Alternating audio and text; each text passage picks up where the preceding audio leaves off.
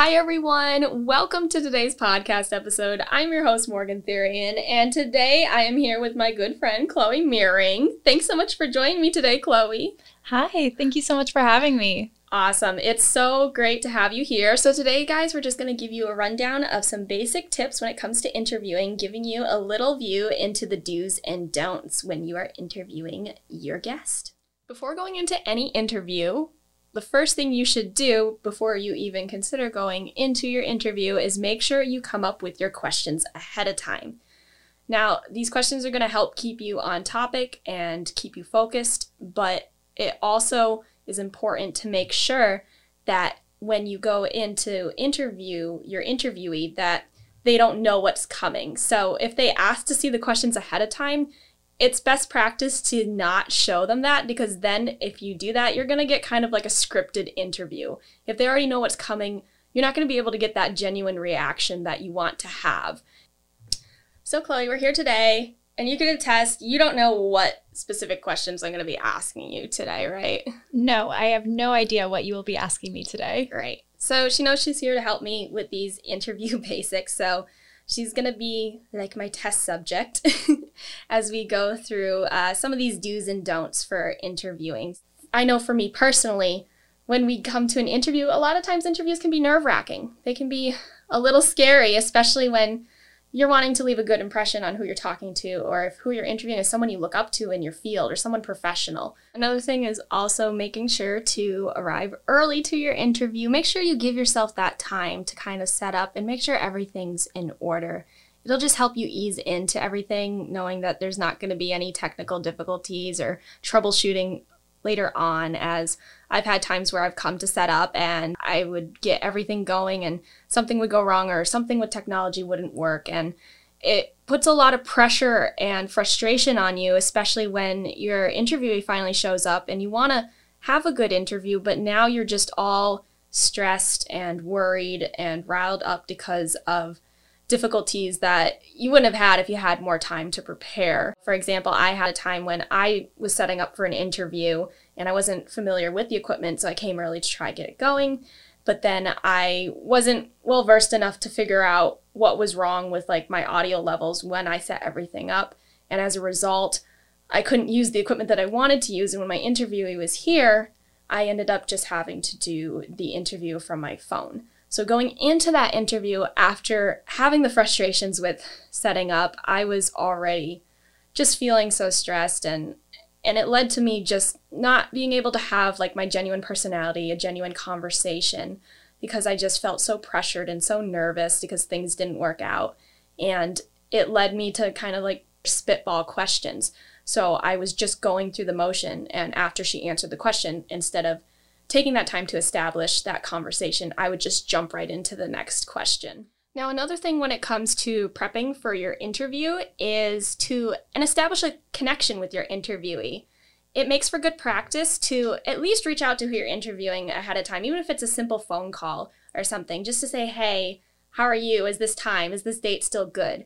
To get a feel of your interviewee's personality or their kind of habits of speech and talking, so you can plan ahead if you think they're going to be someone who needs more probing questions to get them to open up more, or if there's someone who's very like spontaneous and outgoing, then ways you can go to counter that and, you know, keep the conversation focused. So in this case, obviously my interviewee is my friend, so we already have that connection, right, Chloe? Yes, we do. Right. So Chloe and I go back 4 years. This is our senior year at Palm Beach Atlantic University. We are graduating together. So we've had time to establish a long-lasting connection. If I was going into an interview and wanted to start it off and I didn't know much about the other person, it's good just to ask them a bit about their background, maybe just ask them where they're from or what are their favorite hobbies. It breaks the ice for that conversation, so you could kind of just get into it, get to know them a little more, and then you can go into your set questions. Sometimes just starting off an interview without talking to the person outside of your questions can be awkward or feel kind of like rushed. So we want to open up that pathway to establish a connection and establish a conversation beforehand. So that way You're not just coming in, sitting down and saying, oh, great, I'm so glad you're here. Great to meet you. All right, first things first, I'm going to ask you this. And then if that happens and you fall into that habit, then you might find yourself spitballing questions. So take that moment to just briefly say, hey, how are you today? Tell me a bit about yourself. And from there, you can find other points to talk about to lead into that conversation leading up to your questions. So we want to take that time to make sure we have all our questions in advance, make sure we know a bit about the person we're going to be speaking with in regards to their speaking patterns and their personality, and just having those questions ahead of time that are going to be there as a guideline for you to stay on track. Yes, you want to ask your questions, but you don't want it to just be about your questions. Leave room to listen to your interviewee and pick up on other things that they are saying to build that conversation with. So obviously, Chloe, we have an established connection. We've known each other for a while, but for those of us who are listening and do not know you, can you tell us a little bit about yourself? Sure. So I am a senior here at Palm Beach Atlantic University. My major is graphic design and my minor is business, and I am graduating this May. I'm very excited to start a career in graphic design. Graphic design, that's really exciting. What made you choose that? I've always really loved art, especially in high school and growing up. It's something I really enjoyed, but I didn't think I could use it as a career. So I was really excited learning that art is kind of all around us, especially packaging, logos, just all those different things. So that got me really interested in pursuing graphic design. What particular type of art or art style do you think is your kind of forte that you like to use most? I really enjoy company branding. I think that's kind of what I'm leaning towards, especially I've gotten more interested in digital marketing, and I can really see how marketing and graphic design kind of play together and how important it is to use art to promote businesses and to share a really important message to customers. So what made you choose to segue from, oh, I like being an artist, I like doing art and creating art. What made you segue to say, well, I don't want to just be an artist. I want to use my art talents to help other businesses. What kind of led you down that path of thinking? Was that so more like I want a career where I could incorporate it? Or what was your basic thoughts when you first thought? Because obviously being an artist in itself is a very tough niche to be in. Yeah, definitely. I knew that I didn't want to just sell my artwork. I always thought of it kind of as a hobby because I didn't think I could make a career out of it. But I just saw how people used art to really promote their messages, especially there's some really important messages out there. And not only can art be beautiful to look at, but just the meaning behind it and promoting that and figuring out a way that you can explain that message without having to write something out, without having to, straightforward tell somebody about it. They can just understand it by viewing what you created is really special. Absolutely. Well, that is awesome. Thank you for sharing that with me. As you can see, I kind of took what Chloe was telling me about. I didn't script those questions. I was just listening to what she was telling me and forming my own questions off of there to get more information.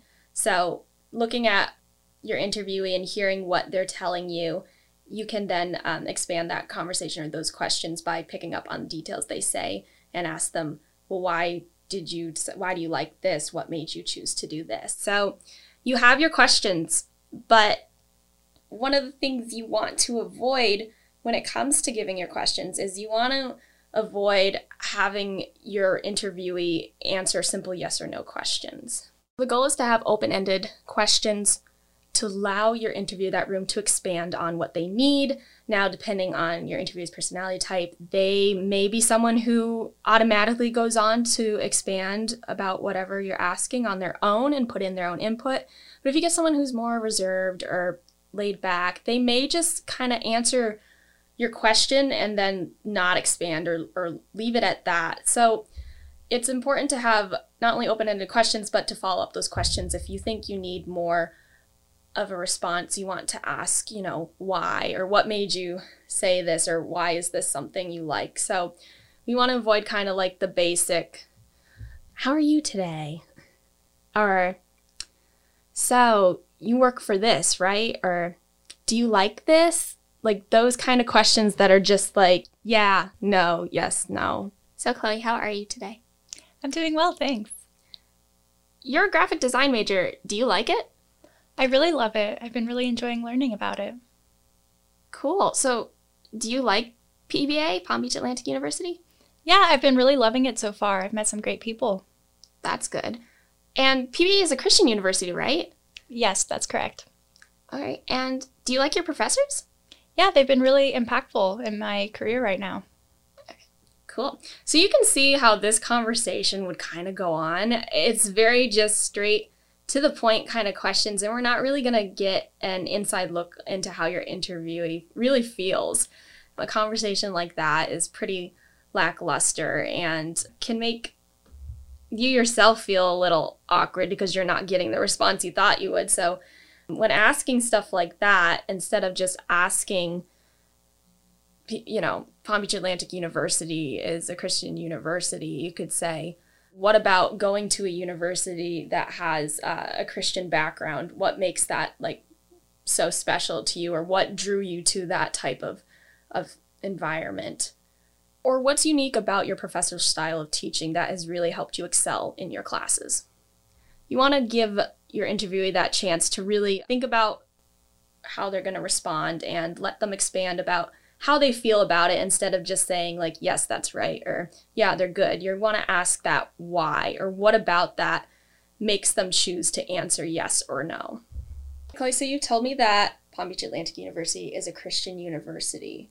What went behind that decision to choose to come to a school with a background of faith in it rather than going to a regular public school? Yeah, so I've been a Christian for most of my life, and faith is very important to me. I went to a Christian high school, and I really enjoyed the environment there. And when I found PBA, I really enjoyed the tour and just the people. They were so welcoming, and I really knew that I could really expand my faith here as well as get a really great education. So that is a main reason why I chose PBA. So as you can see, we got more of an inside look into the reason behind why Chloe has chosen a school such as Palm Beach Atlantic University, instead of just saying, oh, hey, so this university is a Christian university, right? We're going to get that inside look into what about PBA being a Christian university that draws Chloe to it. Back to when I was talking about taking the time to establish a connection and not spitball through your questions, there is nothing wrong with having a moment of silence or a pause. It's natural for us to think, oh, we got to fill in these spaces. A lot of people in their minds get uncomfortable when there's silence, but it's perfectly normal and natural to have.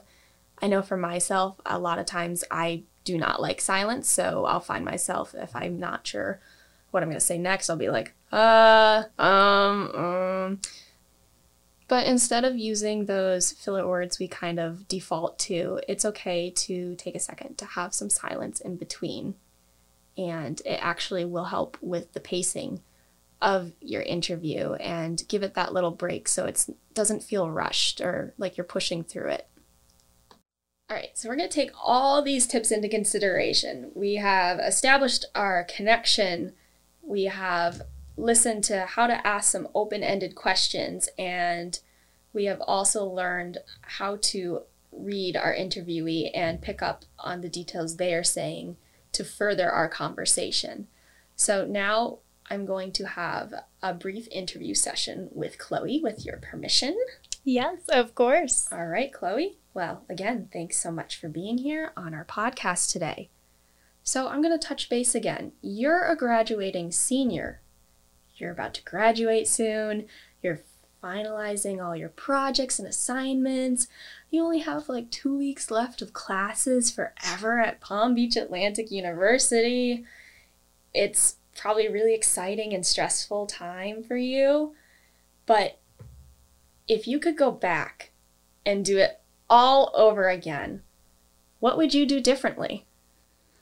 Wow, that's a good question and a very tricky question. Mm-hmm. Looking back, I feel like I would just, try and have more confidence in myself. I think I went through a period where I thought, is this even the right major for me?